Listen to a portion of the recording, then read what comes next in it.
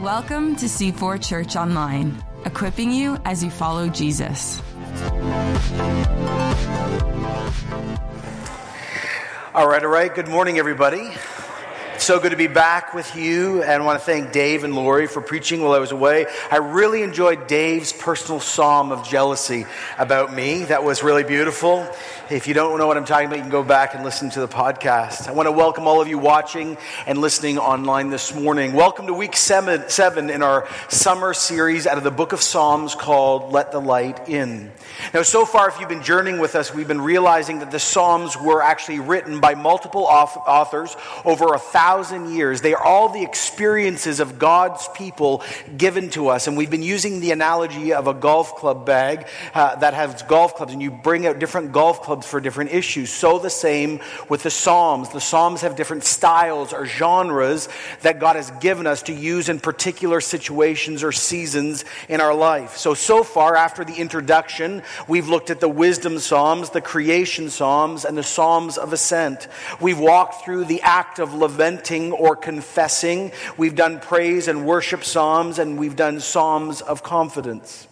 But today now we come to one genre, we come to one style, one type of psalm that when you read them, we either wish they weren't in the Bible at all, or we have no clue what to do with them, or if we read them, we just choose to ignore them. They're what scholars call imprecatory psalms, what I've labeled the Psalms of Rage. When I was driving down east with my family, whale watching and eating lobster, as Dave lamented over, it's interesting, we were in the West Isles, and if you've ever been down in that area in South New Brunswick, it's very similar to the Muskokas. There's unbelievable trees and rocks. But multiple times, as I was looking at God's unbelievable handiwork, the Great Canadian sort of Shield experience, there would be always one or two places where some, I suppose, graduating drunk teenager wrote class of 2003, right? Like right across these stunning rocks. And it really bothered me.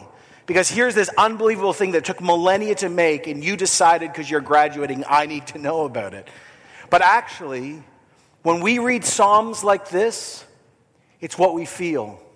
This feels like graffiti in the middle of Scripture. This magnificent, stunning, beautiful, awe-inspiring, holy, loving story. And then sort of in the middle, it's like someone's taken graffiti and written over some of the most beautiful parts. And we just don't know what to do with it because you can't just go and erase it. So what do we do? Well, no matter what you feel about these Psalms, maybe you've never even read one, we are choosing to walk through them. Why? Because they are Scripture, and all Scripture is useful, right? Now remember, these are cries for vengeance. Here people ask God to do one thing: curse their personal enemies. Here, I want you to hear this. Godly people ask God to do the unthinkable. They are raging. These are the places where we cry out our deepest and our darkest wants and needs stemming from experienced injustice, abuse, trauma, and pain. Now, there are at least 18 Psalms that have moments of rage or are all-out rage. Let me just read a small selection of them to you this morning and see how you feel. Psalm 10:15, break the arm of the wicked man, call the evildoer to account for his wickedness that would not otherwise be found out. Break his arm and expose him publicly so he gets his due. Psalm 17:14, by your hand save me from such people, God, from those of this world whose reward is in this life. May what you have stored up for the wicked fill their belly. May their children gorge themselves on it, and may there be leftovers for their little kids. Psalm 55:15, let death take my enemies by surprise. Let them go alive down to the realm of the dead, for evil finds lodging among them. Jesus, I'm asking you to damn them, and when they're going to hell, let them know it's happening. Psalm 58:6, break the teeth in their mouth. Punch them in the mouth, O God. Tear out the fangs of those lions. Psalm 110:6, he will judge among the nations. He will fill them with corpses. He will shatter the chief men over the broad country. Psalm 109:6, appoint someone evil to oppose my enemy. Let an accuser stand at his right hand. When he's tired, let him be found guilty. May his prayers condemn him. May his days be few. May another take his place of leadership. May his children be fatherless. May his wife be a widow. May his children be wandering beggars. May they be driven from their ruined homes. May a creditor seize all he has. May strangers plunder the fruits of his labor. Amen. What? What? Psalm 139:20, if only you, God, would slay the wicked. Do I, ready, not hate those you hate, Lord, and abhor those who are in rebellion against you? I have nothing but hatred for them. I count them as my enemies. What do you do with this? Now, each one of these, notice, is a call for divine judgment. Each one of these is a cry and a call for calamity or curse against a person's enemy or the enemies of God. But what are we called to do as Christians? Because I just read you this, but we just spent the whole year praying for the kingdom of God to come, and rooted in the kingdom of God, we spent our whole year learning and being under the authority of Jesus' great Sermon on the Mount. Now, let me read you this. Jesus comes along and says, Matthew 5:43, and I want to remind you, the same God that inspired the Psalms is Jesus, right? Yes or no? This is a test. Good, good. Matthew 5:43, you have heard it said, love your neighbor and hate your enemy.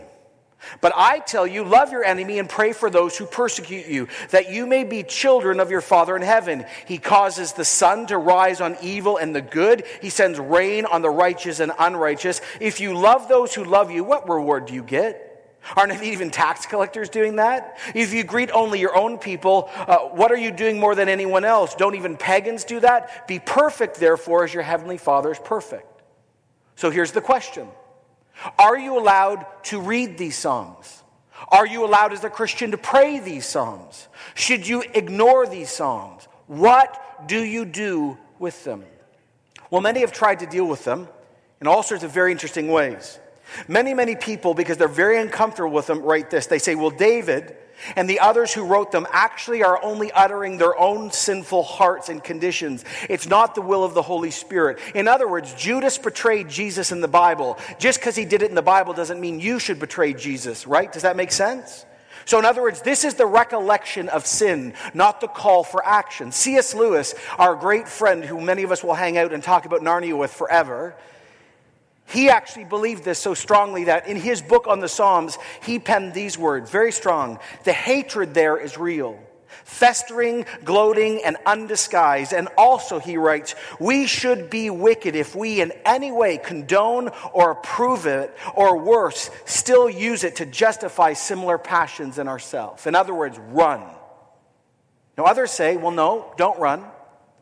See, these people who were writing the Psalms, especially David, were not just poet and songwriter and worship leader. They were prophets. David is called a prophet. And so what these Psalms are about are actually a discussion or a declaration of what will happen at the end of the time. This is prophetic. This is saying in the end, all those who do not know the living God come under judgment. Well, those sound pretty good. Especially if you read the New Testament, that second view, because some of people, authors in the New Testament, referring to the end of time, actually quote some of these Psalms. But I'm not comfortable with either of these. They seem too easy to get out of things. So let me just say this very clearly today. If all Scripture is God-breathed and useful for teaching, rebuking, correcting, and training us in righteousness, including these parts of Scriptures, should we pray these prayers in certain situations? Absolutely. This is an unbelievable gift to the people of God. Now, I'm going to choose one example today. I want us not to shy away from it. I want us to come boldly and listen. I want us to walk right into the rage moment in Psalm 69. So if you've got a Bible this morning, virtual, physical, navigate there to Psalm 69. Now, Psalm 69 is interesting because it's actually a psalm made up of three styles. It is a praise psalm, a lament psalm, and a rage psalm, all bound into one. Now, as I preach this through, as the rage comes out, it is going to shock you and push you and may even scare you and make you uncomfortable. But keep going. Psalm 69, verse 1 reads like this. Save me, O God, for the waters have come up to my neck. I sink in the miry depths where there is no foothold. I have come into the deep waters. The floods are engulfing me. He begins his prayer like this: God, I'm drowning down here. Do you see this? I'm not just in trouble. I'm not exaggerating. I'm in real trouble. Actually, I am done. I'm just going down.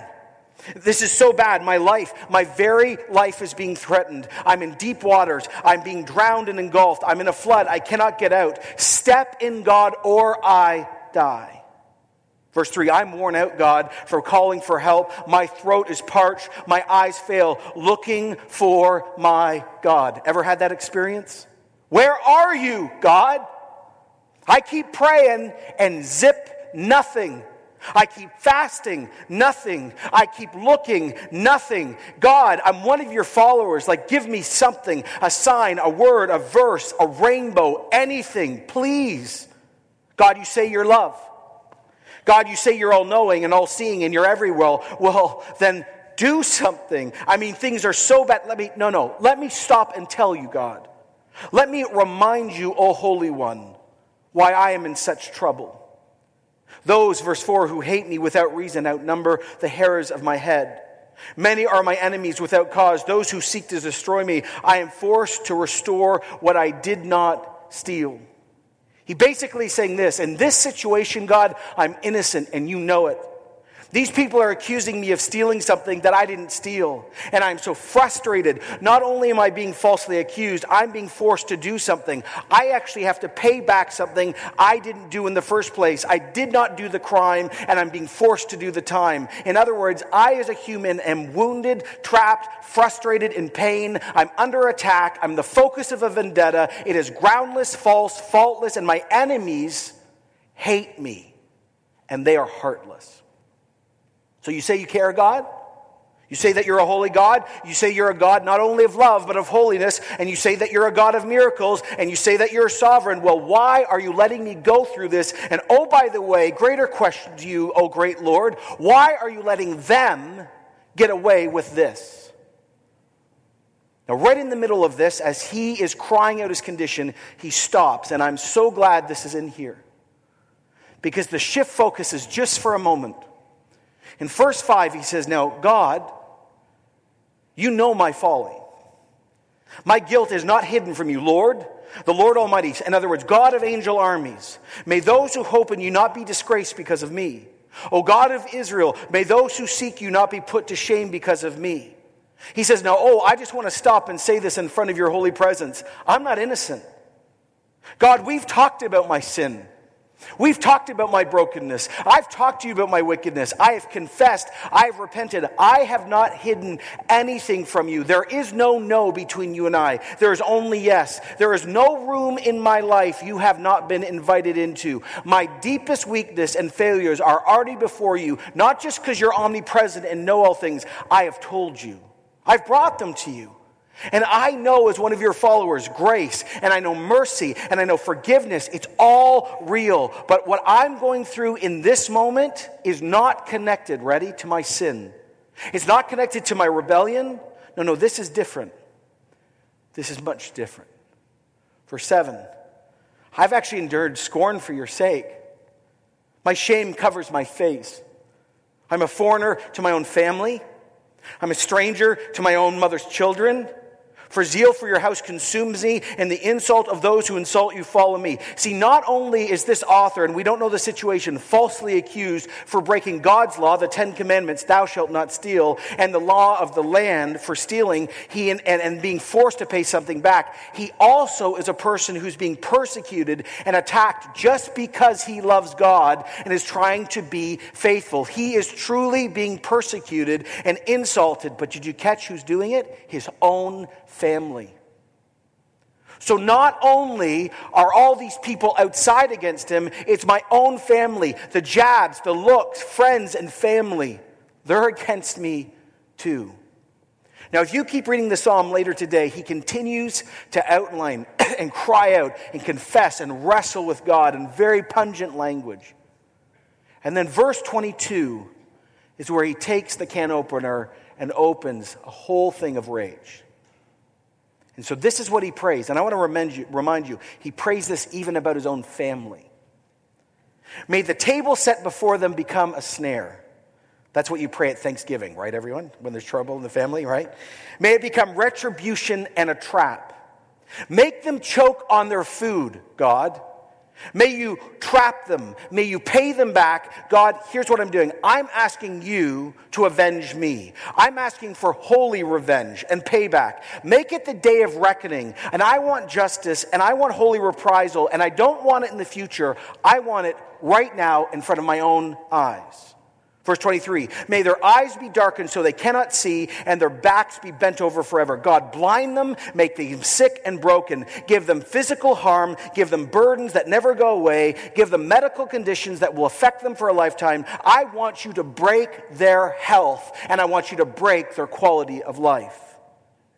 Verse 24, pour out your wrath on them. Let your fierce anger overtake them. May their place be deserted and let no one dwell in their tents. I am asking you, God, there's no gray, crystal clear. Hunt them down and pour out your wrath. I know you're everywhere and they cannot escape. So break their bank account, break their families, decimate them, kill off their ability to have descendants, and end their family line. Anyone getting uncomfortable yet? This is prayed by a very righteous, holy person. Verse 26, for they persecute those you wound and talk about the pain of those you hurt. Charge them with crime upon crime and do not, oh my goodness, let them share in your salvation. Don't let them know you, God. Give them no purpose in this life. Don't let them have eternal life. Don't just unlike them on Facebook. I want you to divorce them. I want you to say to them, actually, you're not my child anymore. Write them out of the will. Kick them out of the house. Say to them, I wish you had never been made. No, God, I'm not done. Go farther. Do something more. Give them evil for evil. Let them reap what they have sowed. And then he says it in verse 28. May they be blotted out of the book of life and not be listed with the righteous. And basically, this is the modern translation. Damn unto hell because they deserve it. Well, okay, maybe. And then it says, verse 28, as for me, afflicted and in pain, may your salvation, God, protect me. And then he turns into praise, what Dave was preaching on 2 weeks ago. And I will praise you, God, in God's name in song and glorify him with thanksgiving. Now again, this is not just the sinful recollection of someone. This is not just unholiness. So the question is, in these 18 moments in the psalm, what do you do? Well, number one, let me say this. This is not a license to carry a spiritual gun. This is not what you pray in your devotions every single day. This is a nuclear option, but it's real. Now, there's a few things to note that really matter as we get through how to use this. If you read every single one of these psalms, not once in the context is there ever a request or an action where the person takes vengeance into their own hands. Not once do you see a person say, and I now am the instrument of my request, and I now get to go do this to the person. Never once is a person who follows God allowed to take vengeance into their hands, period. They are always asking God to avenge them. Each prayer was always that God would rise up because of injustice and deal with the situation. Second, what we see in these is a passion for justice. But it's never about personal vindictiveness or bitter malice. See, these psalms are very important for us because they actually remind us and help us realize that calls for justice are absolutely right and remind us how important God's holiness and justice are, and sin is sin. See, let's ask this question. What about Hitler? What about ISIS? Have you been following this? In the last 2 weeks, it came across all the major organizations that now they've actually systematized rape and said it's the will of God with young girls. What about that? What about the leadership of North Korea? What about being slandered? What about you being falsely accused? What about abuse? What about being ripped off? What about rape? What about some of us who are involved in prolonged unemployment and it was not actually done out of justice? Where does a Christian cry out over moral outrage? Where do we go to heaven and say, this is so sick and wrong and evil, I must say something about it? It's right here. Now, let me give everyone this morning, this is the time you take notes, so you use these right. So all devices out, please. There are 3 things we need to remember about these psalms as we use them in moments of extreme rage. This is how you are angry and you do not sin, like the Bible teaches. And let me say again, I love what Joanna said as she was hosting this morning. She said, some of us are sitting with this, but many of us are not. So let us learn so we can give this tool to others. And let me say this, since we all live lives, there will be moments in all of our lives where these will be needed. You will need this club. Whether you have it in this season or not, remember it. So why in the world would God, a holy, loving God who incarnated himself in Jesus Christ, who is the second... How do we use these? Well, first of all, the reason why God gave us these very difficult Psalms is this. God values honesty. God values honesty. One said these Psalms are good theology and good therapy all at once. In times of extremes, and hear that again, in times of extremes, in times of deep injustice, in times of deep evil, in times of deep betrayal, when the world gets darker and more sinful and it is out of control and out of order, this is when you pull out the rage Psalms. Now, I love what Eugene Peterson wrote reflecting on this when he said, and by the way, can everyone just take a moment if you're getting distracted? I feel this quotation is one of the most significant ones I've read in a long time. He said, we want to be at our best before God. Prayer, we think, means presenting ourselves before God so he gets pleased with us. So in other words, it's almost like we put on our Sunday best in our prayers. So it's easy to be honest before God with our hallelujahs. It's somewhat more difficult to be honest in our hurts. But it is nearly impossible to be honest before God in our dark emotions of hate. So what do we do as Christians? Well, we commonly suppress them, and we suppress our negative emotions. And then he writes, unless we neurotically advertise them, different situation. And then he says, or when we choose to express these dark emotions, we think we do it far from God's presence, or what we think God's presence is, because we're ashamed and embarrassed to be seen wearing these curse-stained overalls. But when we pray the Psalms in totality, the classic prayers of God's people, we find out that this segregation will not do. We must pray who we actually are, not who we think we should be. Can I say that again? We must pray who we actually are, not who we think we actually should be. In prayer is not all sweetness and light. The way of prayer is not to cover over our unholy emotions so we appear before God somewhat like respectable, but we actually expose them so God can enlist them into the work of the kingdom. This, he writes, is actually an act of profound faith when you choose to entrust one's most precious hatreds to God, knowing that they will be taken seriously by our Father. Hate prayed takes our lives to the bedrock where the foundations of justice are being laid. So the first reason why we have these is because God is opening a door for a level of authenticity. Most of us sitting in this room and you watching or listening online, wherever you might be, train, plane, wherever, we don't think God would ever want this prayer. He does, and he wants it so much, he enshrined it in his holy, perfect word. Authentic, honest followers of God. This church continually fights to produce authentic disciples. And part of authentic discipleship is facing pain and injustice right in the face. Remember, I've taught we don't go above this and we don't live underneath it. We walk right through it and we do it with God. And God gives us the vocabulary at the darkest moments in our life where true injustice has taken place.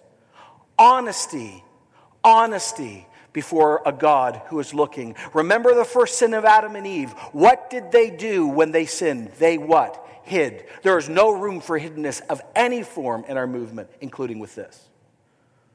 This gives us opportunity to express this way our hate, not this way. Here's the second thing. And by the way, now you got to get your thinking caps on, because this next thing I'm about to speak on is so huge. Not only are these Psalms given to us for an authentic, honest moment with God, here's the second point. When you pray them out, and when you yell them out or cry them out, and when you're done, then, because you are a Christian, you remember the cross. Because here's what we all need to realize, and let me walk this through. We once were enemies of God too, right? No, hold on. Yes or no? Okay, Colossians 1:21. Once, every one of us in this room was alienated from God, and we were not just sick, not just sort of having a bad day, we were enemies in our minds because of our evil behavior. Every single person who has not met the living God, who's living in rebellion and has not met Christ, is considered an enemy of God. Not that God hates them, but because they are living against him. Now, this is not hyperbole or exaggeration. We all were in this condition, and yet God in his love sent Jesus not to condemn the world, but to save the world through him. Jesus, our substitute, did not, everyone ready, listening? Did not cancel the wrath of God. He absorbed it. And he diverts it from every one of us to himself. See, God's wrath against his enemies is just. It's already been spent, not withdrawn. Remember, one of the greatest love statements in the New Testament is 1 John 4:10. And this is love, according to Christianity. Not that we love God, why? We were enemies, but that he loved us and sent his Son to be a wrath-absorbing propitiation for our sins. You say, well, John, why are you saying this? I'm confused. Let me tell you why. This is how Christians get to take rage psalms and pray them up and also pray for their enemies and love them all at the same time. See, here's the great truth about our movement. Justice is always accomplished. As Christians, we know that either our enemies that we have raged to God about will either become our brother and sister in Jesus and experience his grace and mercy, and they'll be forgiven, and all the stuff they did against us is where now? On Jesus, and all the wrath of God that it was deserved on them is on Jesus. So Jesus took the bullet for them, and he took the justice issue. Or in the end, if they choose not to follow Jesus, they won't get away with injustice. No one gets away with injustice. There is not one person, one government, one political system, one military, one religious agency, one church, one family member that will get away with anything. There are no secrets. There is no way to hide from, buy off, con, or run from God. For in the end, when Jesus comes back, there will be a great reckoning, and all the rage psalms will either be forgiven through the work of Christ or will be placed on the heads of those who chose not to be forgiven. Revelation 20 says, in that great time, and I saw the dead, great and small, standing before the throne, and the books were open, and another book was open, which is the book of life, and the dead were judged according to what they had done recorded in the books. See, here's the beautiful thing. When we cry these psalms out with everything in us, we need to and we must, but we only must do it towards God. And as we do that, and we know that justice will be accomplished either by Christ or by the judgment day in the end, then as Christians, we get to look sideways and leave room for God's mercy and wrath. Don't you find it striking that Saul, who later became Paul, probably was one of the people that Christians read rage psalms about? And Saul, who hated us, imprisoned us, was at the murder of the very first one of us, suddenly meets Jesus and becomes our brother and sister. Do you remember the conversation between Ananias and Jesus? I want you to go pray for Saul. He's like, you're joking me. This guy he's like, no, I've chosen him. But in moments later, when he writes the book of Romans, here's what Paul says about wrath and vengeance and prayer. He says in Romans 12:14, you bless those who persecute you. You bless and do not curse. In other words, you can rage up this way, but you never touch them this way. Do not take revenge, my dear friends, but leave room for God's wrath. For it is written, it is mine to avenge, I will repay, says the Lord. On the contrary, if your enemy is hungry, you feed him. If he is thirsty, you give him something to drink. In doing this, you will heap burning coals on their head. Do not be overcome by evil, but overcome evil with good. The reason and how you do this is you rage this way, and by doing that, you prevent yourself from ever cursing your enemy and touching them inappropriately. These psalms become our honest cries to God, They're actually expressions of the Lord's Prayer. Your kingdom come and your will be done on earth as they are in heaven. I want justice, and I know your reign and rule says no to what's going on. They become places of honesty. They become the place like a release valve. They become a place of holy venting. They allow us to be heard, and we know that God is taking our pain very seriously. They allow us to speak our mind and unbottle our rage. And at that moment, as we are doing it, it then begins to create the environment to leave room for God to deal with those that oppose us and oppose Him and bless them. And in the middle, after we rage, also say, now, Lord, make them my brother or sister. Weirdly, strangely, unearthly, we as Christians are allowed to rage and forgive all in one breath and bless our enemies. Authentic faith has been missing for so long in so many churches. There's always, I say when I teach on other topics, huge underground rivers that exist in churches of experiences and emotions. And if they're never legitimized by the pulpit or by leadership, they continue to grow underneath and never get addressed. Well, let me say this. We're addressing it right now. You are called to be honest before God and not pretend what you think you should be before His holy presence. You come boldly as you are to be changed. We are called to vent these, and we are also called to leave room for God's wrath and forgive our enemies and bless them all at once. But there's one last thing I want to mention. As you read these Psalms, and they make you uncomfortable, there is one place you can pray these Psalms very clearly without any consternation. And it's this: against Satan. Many, many times, when you begin to really listen to what the Scriptures teach, when you really begin to take 2 Corinthians 4:4 seriously, for real, that the God of this age blinds the minds of unbelievers so they cannot see our precious Lord or His gospel.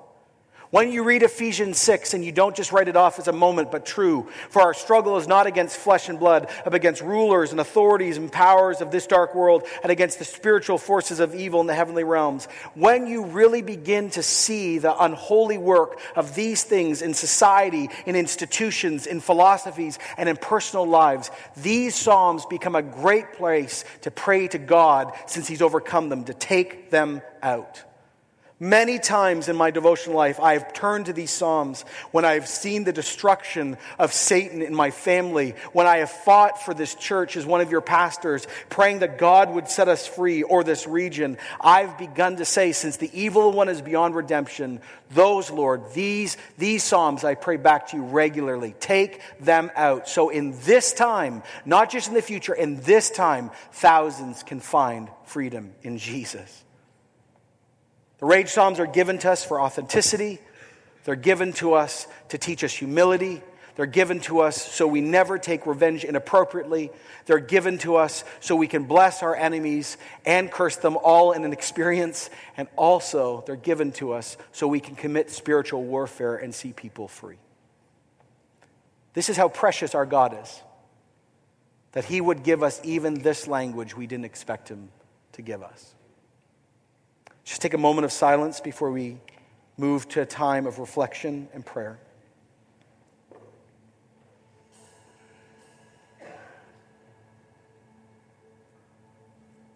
Have you ever taken a moment to thank God He gave you these two? Probably not. It would be a good time to say, Lord, thanks even for these. A few prayers. Some of us, this is our vocabulary right now. And God has brought you to this service so you would be able to do this holy and right. Some of us have realized our anger has actually been sinful and we've not done it right. So take a moment and just say, Lord, forgive me if I, in my cry for justice or my anger, have actually sinned. And I'm just going to pray this. Father and Son, we are praying for a continued move of God that is unnatural. And so even in this part we ask, so Lord, Holy Spirit, lead people to use these right. Lead us, Lord, to use this right. Give people opportunity to vent and even bless enemies, to speak to heaven and to bless earth. Lord, lead us very appropriately with these difficult words. Thank you that you love us, you're for us. And we end with this note. Thank you that we were your enemies, and actually you chose to save us anyway. Lord, continue to do this. We pray this in the name of God the Father, and God the Son, and God the Holy Spirit. And everyone said together, amen, amen, amen. Let's stand together. Thanks for joining us. To connect to the ministries of C4, visit c4church.com.